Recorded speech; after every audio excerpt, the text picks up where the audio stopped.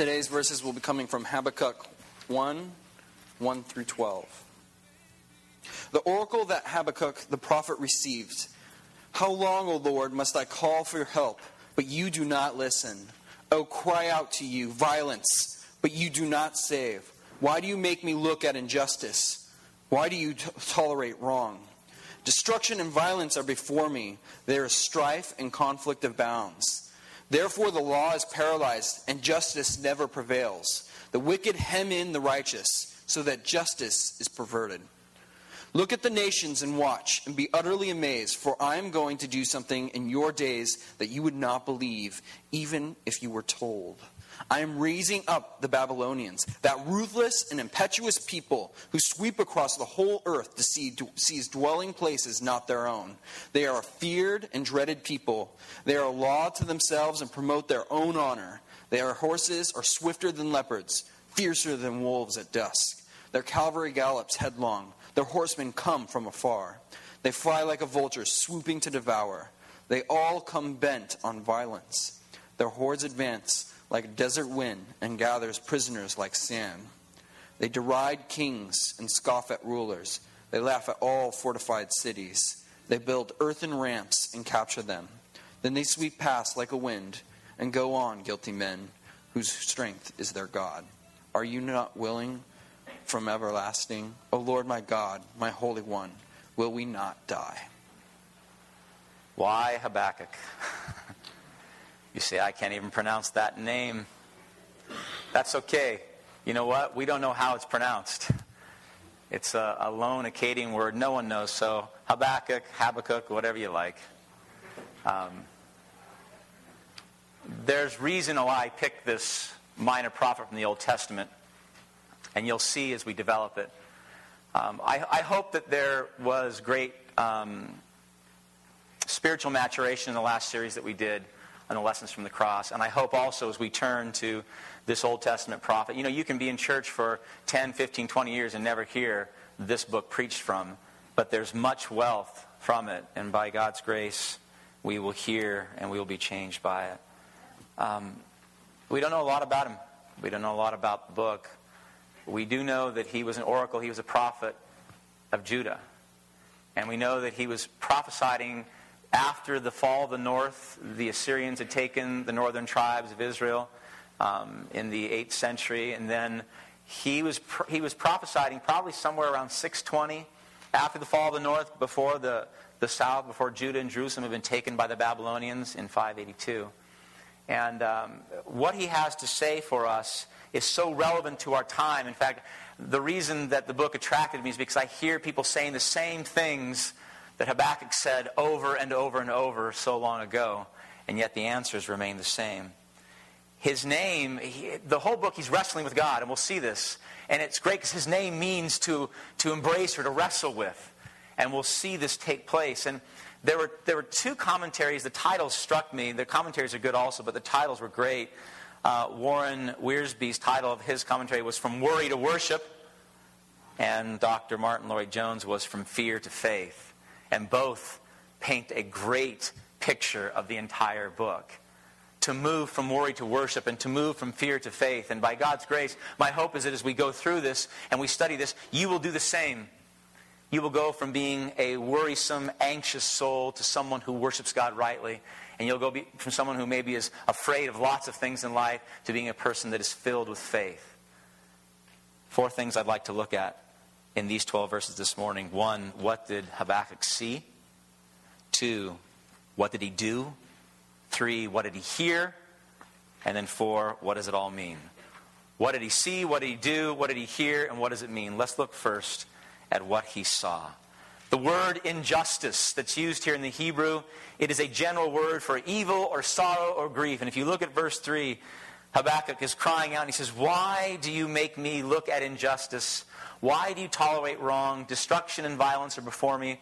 There is strife and conflict abounds. And he was experiencing unprecedented evil in his day. He was seeing a nation that at one time worshipped the living God turn away and embrace idolatry and embrace immorality. There was no justice. There was oppression. In fact, he goes so far as There's an expression of feeling trapped by it, and Solomon addresses this in Ecclesiastes 9. Solomon said, as fish are caught in a cruel net, or birds are taken in a snare, so men are trapped by evil times that fall unexpectedly upon them. King Josiah, who had reigned prior to Habakkuk's prophesying, he was a good king, and he brought in a hope of good times to the nation of Israel. In fact, he was the one, if you remember, was restoring the temple, and they found the laws of Moses, and he brought it back, and he turned to the living God and submitted to the laws, and the people did as well. And so there was a glorious movement. And then his children came along. And his children, Jehoahaz and Jehoiakim, were evil kings.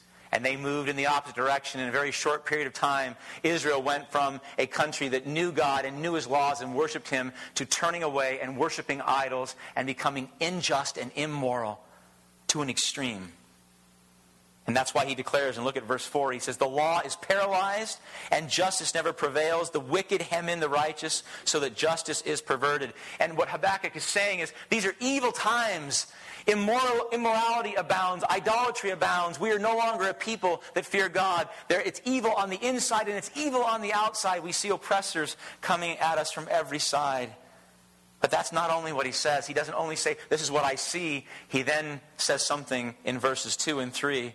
He wants to know why God is not intervening. Look with me.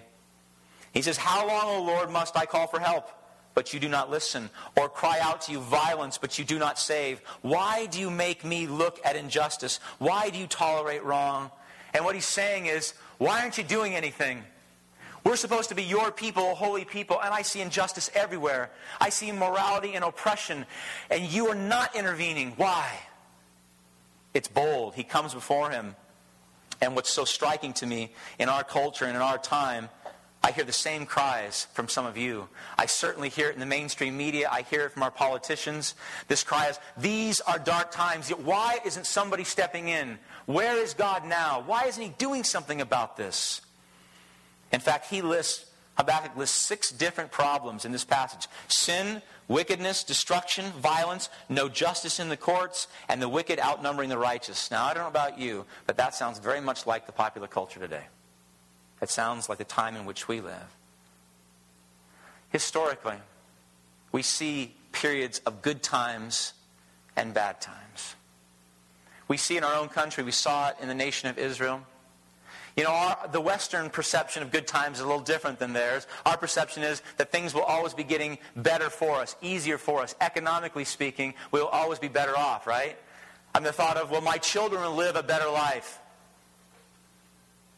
We will have a retirement that enables us to do whatever we want to do, right? Our homes will increase in value. You can laugh. Yeah, that's funny now. This perpetual increase of standard of living.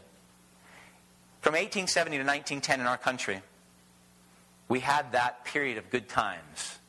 There was technological advances then that made life dramatically different. The economy was growing. The standard of living for the masses was increasing. And then we hit the 20th century. We had World War I. We had the stock market crash of 1929. We had World War II. We had the Holocaust. We had the rise of communism and totalitarianism sweep through Europe. And by the end of the 1940s, do you know that in the end of the 1940s, thousands of people were dying of starvation every winter in Europe? In the 1940s, people weren't saying, good times are coming. Decade after decade after decade of hard, evil times. And the question was, will this ever end? Where is God in the midst of this? Why isn't he doing something to help us? So as a people, we have to ask ourselves, where are we culturally? I mean, no one could have experienced the past 2 years, let alone the past 2 decades, and say, surely good times are right around the corner. Next year is going to be better for us. I know the politicians are telling you that. That's so you can vote for them. But soberly, it would be foolish to think, well, of course, 2 years from now it will be better. 5 years from now it will be better. How do we know that? How do we know that the last 2 years, where major institutions, financial institutions that have been around for decades, collapsed, will not be the norm? How do we know? I mean, if you look around and you look at our political system, which is on the verge of moral collapse, and you look at our educational system, and it is. If you look at the moral depravity that now defines our culture, you have to say, we're not supposed to panic. But isn't it equally foolish to think, well, it's going to get better. It's going to get better. Of course it's going to get better. Why do we say that? Why do we think that? How do we know that? That question must be asked in light of this book. And here's the great thing. If we know what Habakkuk saw and heard and how he responded, then when the evil times come, you're not going to be shocked. You're not going to go, oh, why is this happening to me? Why is this happening to our country? This is America. You won't be. You'll know how to respond when evil times come. So the first thing that Habakkuk saw, he said, there's evil everywhere. There's injustice. There's oppression. Where are you, Lord? And look at the second thing that he does. I mean, what does he actually do in light of this sight? What do we do when we see evil times upon us, maybe individually or as a family or as a community? How does he respond? He did two things. First, notice in verse 3, he says, why do you tolerate wrong? He's praying to God. I mean, this is a bold statement. This is a courageous statement. He comes before the living God, who he fully believes in, and says, why are you tolerating this evil? Why aren't you doing something about it? I mean, he's transparent. He's out there. He's before the living God saying, why do you tolerate that which I see? Straightforward. But verse 12 is astonishing. And it misses the mark entirely in the English translation. In verse 12 he says, O Lord, are you not everlasting? Are you not infinite? And it sounds a bit innocuous. Maybe he's just asking a question. Maybe he really doesn't know. But in the Hebrew, it's very different. In the Hebrew, it's a rhetorical question. And in the Hebrew, this is essentially what he's saying. I thought you were infinite. I thought you were a great God, a wise God, an infinite God, an everlasting God. But if you were, you'd be doing something. Therefore, you fill it in. Where are you? He comes so close to that line of blasphemy. I mean, he's right on it. Francis Anderson, a Hebrew scholar, commenting on the use of this particular Hebrew phrase, are you not, in verse 12, listen to what he writes. Most of the 96 occurrences of this word in the Bible are in vigorous human arguments. Nothing, therefore, could have been more abrupt than the beginning of Habakkuk's second prayer in verse 12. There is nothing like it anywhere in the Bible. God is not being approached with courtesy and respect. Habakkuk is in absolute anguish. Do you know why? I mean, in verses 2 through 4, he's asking God, why so much injustice? Why aren't you stepping in? You are a holy God. We're supposed to be the nation that brings salvation to the world. And yet, there's corruption in our nation. The masses have turned away. And then God answers him in verses 5 through 11. And the answer is astonishing. It's one that he did not expect to hear. In essence, he said this, I know, Habakkuk. That is why I'm raising up the Babylonians. I'm raising up a bloodthirsty, ruthless people that are going to sweep through the world. They're going to come into your country. They're going to demolish your land. They're going to destroy your temple. They're going to tear down your walls. And they're going to take you into exile. What? I mean, his response is, I just prayed to you, asking you to intervene. Why aren't you intervening? And this is the answer that you give me? I see injustice. Come in and make it right, and you're going to overthrow the entire country? You're going to take us into slavery? This is it? Do you see why he's so shocked? Do you see why he's angry? Do you see why he's right on the line of blasphemy? It's a ridiculous response to him. He's saying, I thought you were supposed to be infinite and wise. And when he said that, he's over the top. He's intemperate. He's moved beyond right boundaries. But know this, he's wrestling with God. I mean, he is with God, wrestling with God, asking the real hard questions that we're afraid to ask. But he does something else which is even more extraordinary. He continues to pray. In fact, we get this in chapter 2, which we'll look at next week, when he says, I will wait to see what God says to me.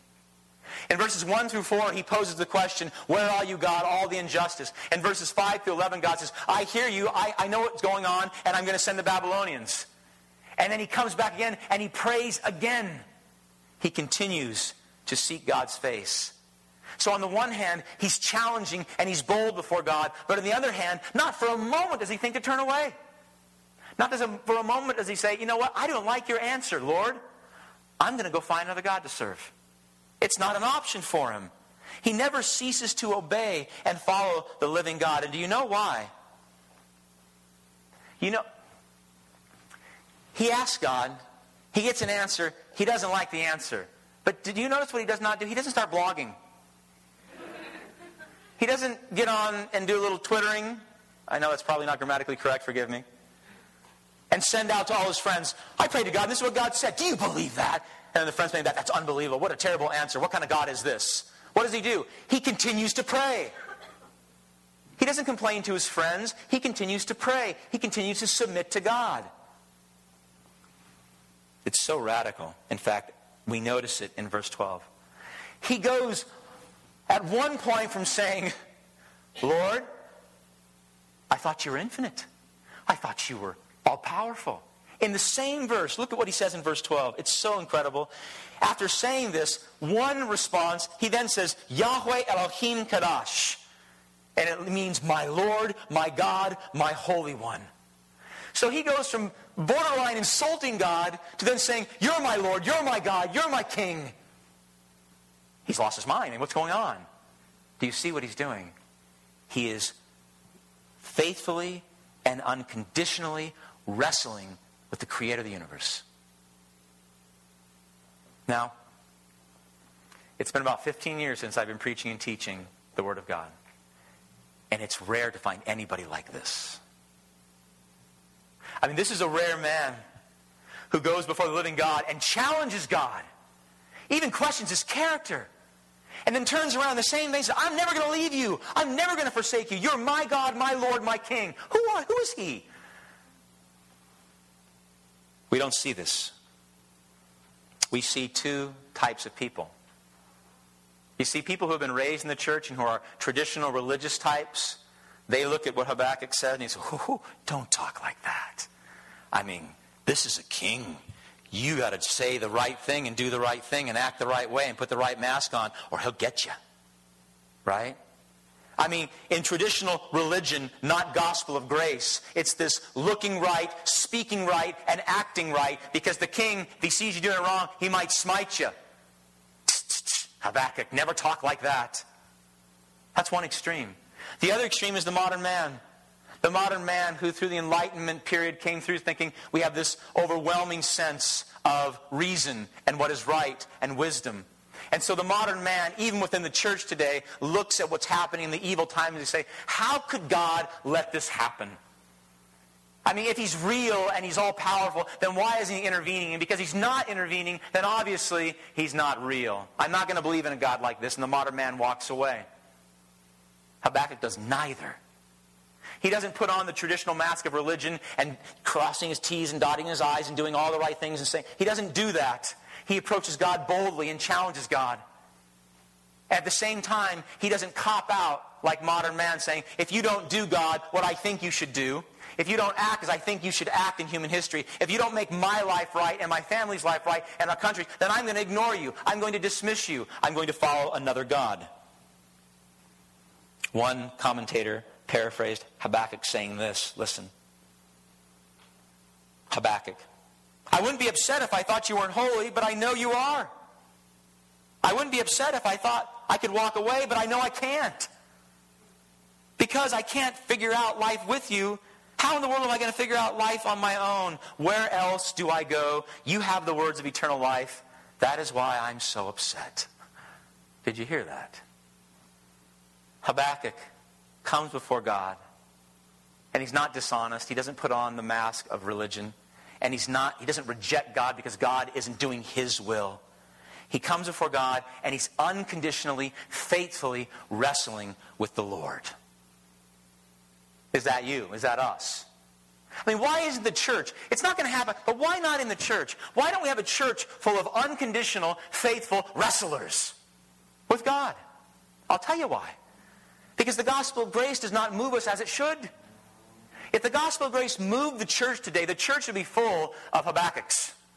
Your name's a little bit better, but it would be full of people who are unconditionally, faithfully wrestling with God. Coming before Him, transparent and honest and raw, but not then leaving if they don't get the right answer. You know, this is not the first time that a man spoke like this. Psalms 88, just listen, ends the prayer, ends the song, asking God to remove Himself. You have taken my companions and loved ones from me. The darkness is my closest friend, not the light, not you. Psalm 39:13, the psalmist ends the psalm with this, saying to God, look away from me, that I may rejoice again before I depart and am no more. If you've read the book of Job, he walks that line. Jeremiah walks that line. Why? Why are these prayers in the book?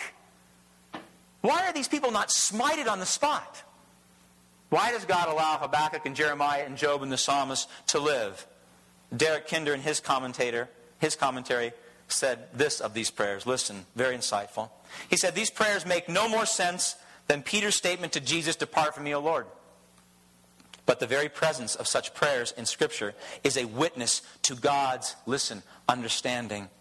He knows how we speak when we are desperate. Did you hear that? He knows how we speak when we're desperate. He knows how we talk when we're in anguish. He knows how we pray when the weight of the world is upon us and evil has ensnared us. He doesn't smite Habakkuk or Job or Jeremiah or the psalmist. But why would he leave the prayers here? I mean, did he leave them here? This is the model prayer. You have the Our Father, and Habakkuk. No. I mean, Habakkuk went over the top. He challenged God's character. So we're not supposed to pray like that. To know. So why are they here? Why are they left here? Listen, for one reason.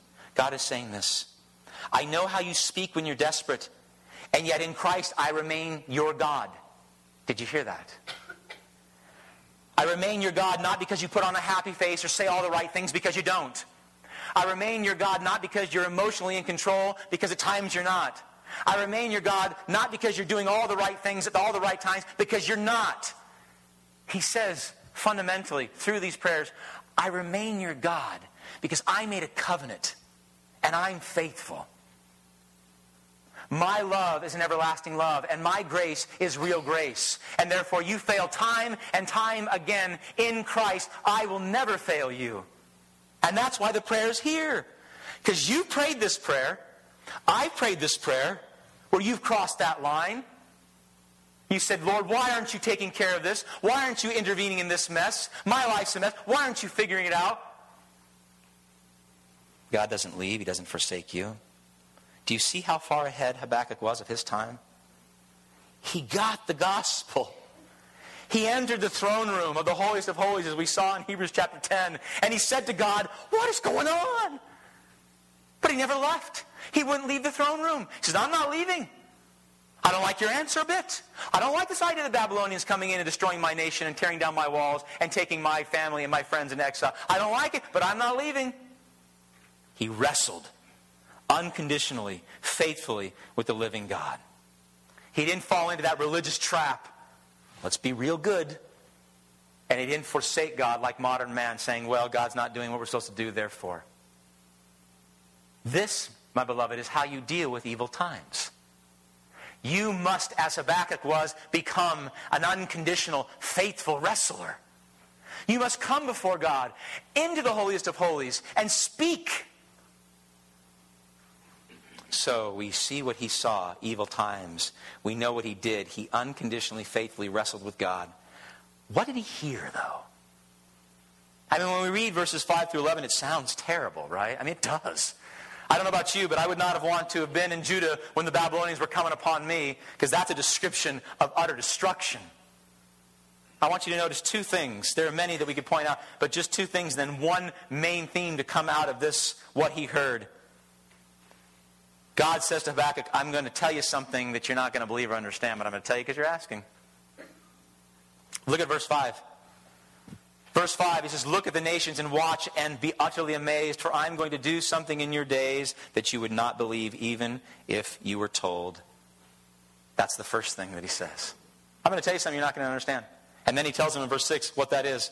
I'm raising up the Babylonians, that ruthless and impetuous people who sweep across the whole world to seize dwelling places not their own. Do you see why Habakkuk is so confused? He asked God to intervene. He asked God to, there's injustice. He says, bring justice. He said, we are enslaved to sin and immorality. Bring salvation. He asked this. And then God, this interaction between God is saying, I am. But you don't like my answer. Fundamentally, listen, God is saying to Habakkuk, lovingly but sternly, don't you dare put your timetable on me. Habakkuk, don't you dare tell me how history ought to unfold. Habakkuk, don't you dare put your calendar on top of my calendar. Habakkuk's confused, and rightfully so, because the Scriptures taught that Judah would bring salvation to the world, but Judah's a mess. It's corrupt, morally depraved. And so he comes before God asking this, and it doesn't make any sense to him. When God says, I'm going to raise up the Babylonians, a violent nation, I'm going to bring more violence. Do you see the answer? Habakkuk's saying there's violence. He says, I'm going to bring more violence. He says, there's injustice. He says, I'm going to bring more injustice. Habakkuk says, there's oppression of the righteous. God says, I'm bringing more oppression. Doesn't make any sense. It couldn't make sense. And that's why he says, I'm going to tell you, but you're not going to get it. But we, in the gospel of grace and through Christ, and because we have the lens of history, we ought to. I mean, I'm just going to give you a couple here, but I could go a myriad of ways. If the Jews had not fallen to the Babylonians and been taken into exile, listen, then the word of God would not have gone out.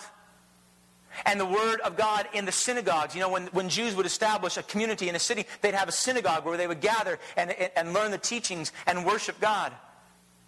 And if the Babylonians had not come and taken them out, some came back under Ezra and Nehemiah, right? But there was the diaspora Jew now that had moved throughout the empire, throughout the world. And during this time, it was extraordinary. They attracted a pagan that became what are called God-fearers. And the God-fearers weren't Jews, they were pagans, but they were pagans that were now worshiping and following Yahweh. And we know from the very book of Acts itself that when the gospel came and the gospel went out, you know who received it first? It wasn't the Jews. And it wasn't the pagans. It was all the God-fearers in these synagogues spread throughout the empire. And the God-fearers became people of great fortitude in sharing the gospel of grace. Now, Habakkuk couldn't have seen that. He didn't get that. We, though, do. We see God working intimately through the Babylonians to have His will done. In fact, there's even a greater irony. If I can paint another historical picture, and it's incredible. Human sacrifice, the Colosseum, violent public displays of brutality, infanticide, slavery. This was commonplace. I know we're horrified by it, right? Because we're modern people. This was commonplace throughout the world in all of human history. Commonplace. They were givens. So listen. Because God through the Babylonians came in and destroyed Jerusalem, and because the Jews took their word with them and became dispersed throughout the empire and started synagogues, teaching God's word. And because the Greeks came along a little bit later and they had, for the first time, globalization, really. They had a common language. And so you could write a book in Greek, hence the New Testament. And you could write a book, and throughout the entire empire, people could read the same book. And then because the Romans came along and overcame, through violence, the Greeks, and instituted, built roads, and brought in the Pax Romana, where the fullness of time was complete, and the gospel comes in, and what happens? It spreads throughout the entire world. Why? Because God brought the Babylonians to destroy Jerusalem. What? Yes. Do you see the picture? Intricate, providential, perfect, sovereign, God working all these pieces together. So Habakkuk says, I asked you to relieve the violence, and you brought more violence. I asked you to come in and do something with injustice, and you're bringing more injustice. I said, come in, God, and relieve the oppression. You're bringing more oppression. And what he didn't see is what God was doing all the way to the cross and beyond. One commentator said this: the irony is that the violence of those great empires led to the spread of Christianity, and it is Christianity that has led to all the nations being less violent. God knew this. Habakkuk did not. He could not see it. In 1949, when China was overcome by the Communist Party, the white evangelical Christian missionaries were cast out. And the Habakkuk's came out everywhere. They were saying, 100 years of missionary work in China, down the tubes. I mean, we in our arrogance, right? In the Western world, because only we can evangelize and only we can share the gospel of grace. What happened? And what's happened in China since 1949? Two amazing things. One, the church no longer was following the white man's religion. The gospel actually became indigenous and took root for the first time. And then the church was persecuted. And in the persecution of the church grows. What a strange thing. China right now is one of the most vital churches in all the world. In fact, the projections are that in the next couple of decades, there are going to be 300 to 400 million Chinese Christians. Now imagine the impact that will have on the world. Imagine. God knew what he was doing when the communists took over China in 1949. God knew what he was doing when the white evangelical missionaries were cast. He knew what he was doing. God's calendar may not be our calendar, but he's still sovereign and he's still completely and totally in control. The dialogue here, it's almost comical. In fact, it is a bit. In verse 5, I mean, look at verse 5. God says this, God, you want an answer, Habakkuk, to what I'm doing? I'll tell you, but you're not going to understand. Habakkuk, tell me what you're doing, God. God says, I'll tell you, but you're not going to get it. Habakkuk, tell me, I want to know, God. God, okay, this is it. Habakkuk says, I don't get it. God says, I told you you weren't going to get it. You asked, I answered. You said you wanted to know. I said you weren't going to get it. You don't get it, and now you're upset. I had an example of a 2-year-old with hot coffee, but I had an example in my week this week that was better with my own son. I have a 7-year-old, precocious young man, all boy. I pick him up at school, dirt, head to toe. Good day, Joshua? Yes, good day, Dad.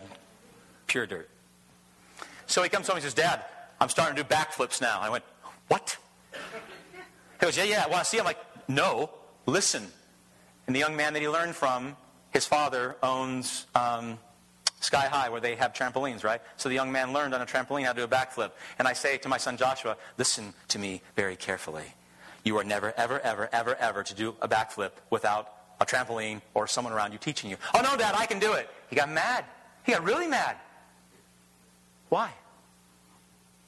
Why? Why is it that our children scream all the time? Why are they always upset? Do you know why? Because they don't understand. I tried to explain to them. Spinal cord. Nerves. Paralyzed. Quadriplegic. I don't get it. I'm like, okay, listen, you may not get it, but you need to trust me. You may not understand now, but you've got to trust me, because if you don't, you're going to be seriously hurt and you may kill yourself. Anyway, okay. He's 7. I mean, how can he possibly contemplate a quadriplegic? And so God was saying to Habakkuk, you don't understand. We don't understand all that God is doing. You can't. I mean, really? If you say, God, I want to understand everything, I want to know everything, that's an impossible statement. It's impossible. In fact, it doesn't make any sense to say to God, I need to know everything. It's a nonsensical statement. I didn't expect Joshua at that point to get the possible ramifications of him doing a backflip and breaking his neck. But I do need him to trust me as his father. And he got that. I said, don't I love you? Yes. Don't I care for you? Yes. Do I ever give you bad advice? No. I said, then trust me. He goes, okay. Listen. If you shake your hand at God when he doesn't give you the right answer, if all the evil that you see around you in the culture, in your family, in your life doesn't make sense, and because of it you get inordinately angry, or maybe worse yet, you're the modern man where you walk away from God, do you realize that you're more immature than the 7-year-old? Do you realize that response takes radical immaturity to make? I mean, my 7-year-old got it. A 2-year-old can get trust, even though they may not understand. If you do not trust in God, even though you don't understand everything that he's doing, Ultimately, you will die a spiritual death. So first, Habakkuk saw the evil. Secondly, he prayed faithfully and unconditionally as a wrestler. Thirdly, he heard what God was going to do, and he responded accordingly. Lastly, what does all this mean? I mean, this is just an introduction, by the way. It gets much better, so stick around. What does all this mean? In verse 5, God said to Habakkuk, "Look at the nations and watch and be utterly amazed, for I'm going to do something in your days that you would not believe, even if you were told." He's saying, watch and be amazed. Salvation will come out of judgment. I'm going to bring justice out of injustice, peace out of violence.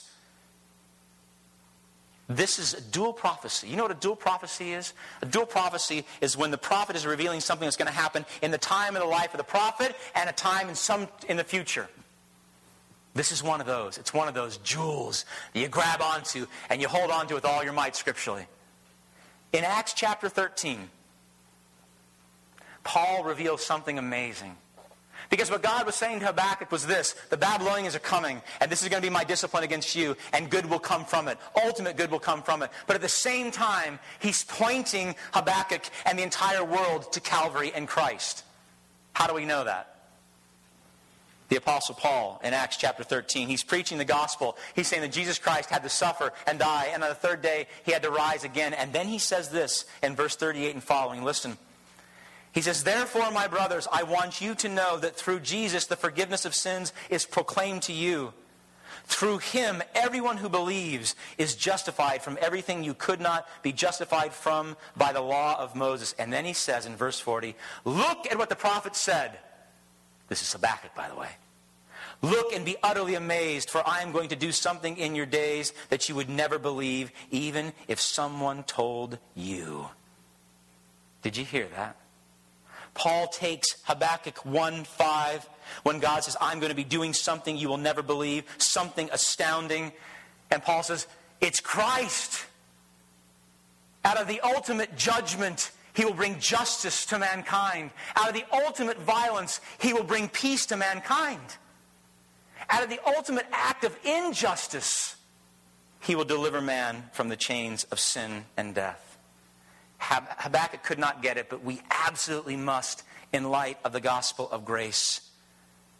That God would bring eternal justice on his Son to make us just.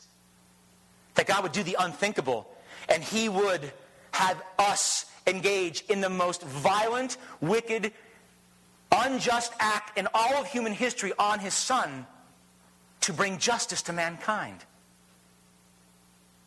That God would come in the form of a man and voluntarily go to the cross and receive 100% of the wrath that we rightly deserved so that man could be delivered from his sin. Habakkuk did not understand that God was bringing salvation out of injustice to the Holy One, to his Son himself. But on the cross, it all makes sense. On the cross, we can finally get it. Because on the cross, the Holy Son of God, who was perfect, took it all. He took all the injustice and all the violence and all the hatred. He took it upon himself. And then instead of turning and lashing out on us, he says, "Father, forgive them, for they know not what they do." And he gives us, through repentance and faith, his grace and his mercy and his love instead. We must get this. This is the gospel itself, the very heart of our hope. Because of our sins, we've removed ourselves from the presence of God. But God, through his incredible act on the cross, ushers us back into the throne room. Ushers us back in to speak freely. Ushers us back in to enjoy the covenant of grace that we do not deserve, but we have through Christ.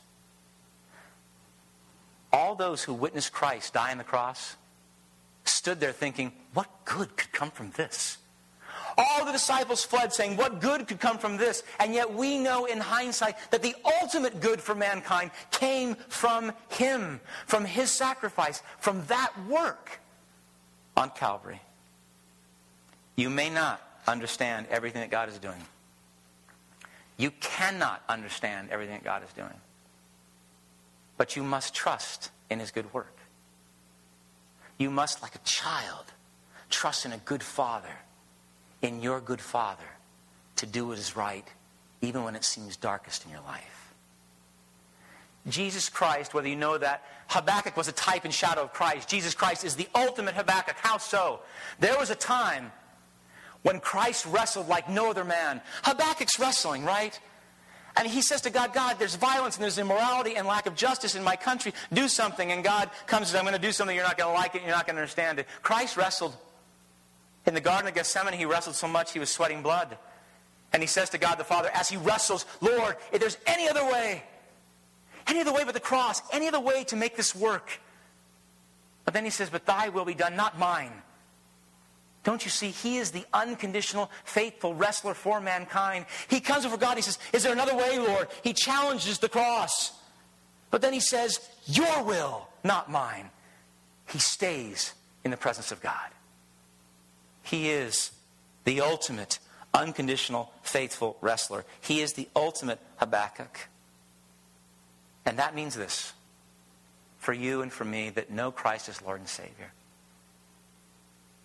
When things get really bad, and you don't get it, and you ask God for understanding, and He gives you an answer you don't like, and you still don't get it, look to the cross. Look to the cross and trust in Christ. When you look around the world and you see collapse everywhere, and if the times do get much more evil than they do get better in our lifetime, instead of shaking your fist at God, instead of becoming blasphemous, instead of leaving the presence of God and turning to another God or turning to an idol, look to the cross and trust in Christ. When you feel abandoned, as Habakkuk did, know that Christ was abandoned for you completely so that you would never be. And you know what that means? That means when you feel like you're abandoned by God, it's not real. Do you know that? That means when you feel like you've been forsaken by God and He's not here, it's not real. He's here. And all the hardship and all the suffering, He's working, He's active, He's present. Do you know that? It's not real. He said, I will never abandon you. I will never forsake you. It's real. And we know that because He abandoned His own Son so that He wouldn't forsake us. That means it doesn't matter how dark it gets or how evil the times may become. You can trust in Christ. Completely and totally trust in the Lord. So my petition for you this morning, through the power of the gospel of grace, become an unconditional, faithful wrestler. Take off the religious mask. Stop being so prim and proper in the wrong way to appease a king who you're afraid is going to smite you. Stop playing the game of religion. Stop fleeing from God every time things don't go well in your life. Stop abandoning Him every time you think that you've been abandoned. Stay in Christ. Jesus is saying this from the cross, and I'll close. From the cross, He says, realize, dear child, that dark times can come upon us all, but it doesn't mean that God has abandoned you. Know that there is a reason for everything that God is doing, and someday you'll know what it is. But until then, Christ says to you, trust me, believe in me, look to me, follow me. With a childlike faith. And He'll bring you through. Let's pray. We have so much now, Lord, that we can see that Habakkuk did not. We can see You working throughout human history in ways that even boggle the historians. We see You knitting together this church throughout history. We see You working intimately and providentially in our own lives. We see a crucified Christ that's risen from the dead. We hear Your word tell us the Holy Spirit has come and dwells in all those who have repented and believe. We know that we have the power to overcome all things through You because You strengthen us. We know because of the work of Christ that we have hope both now and for eternity.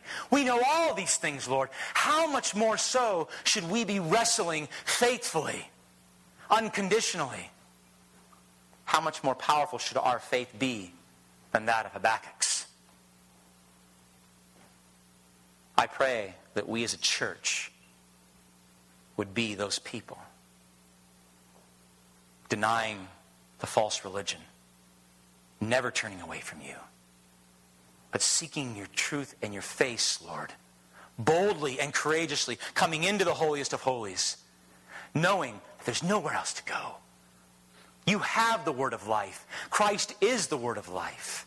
Draw us in, Lord, as a church, that we would become those people. In Christ's name, amen.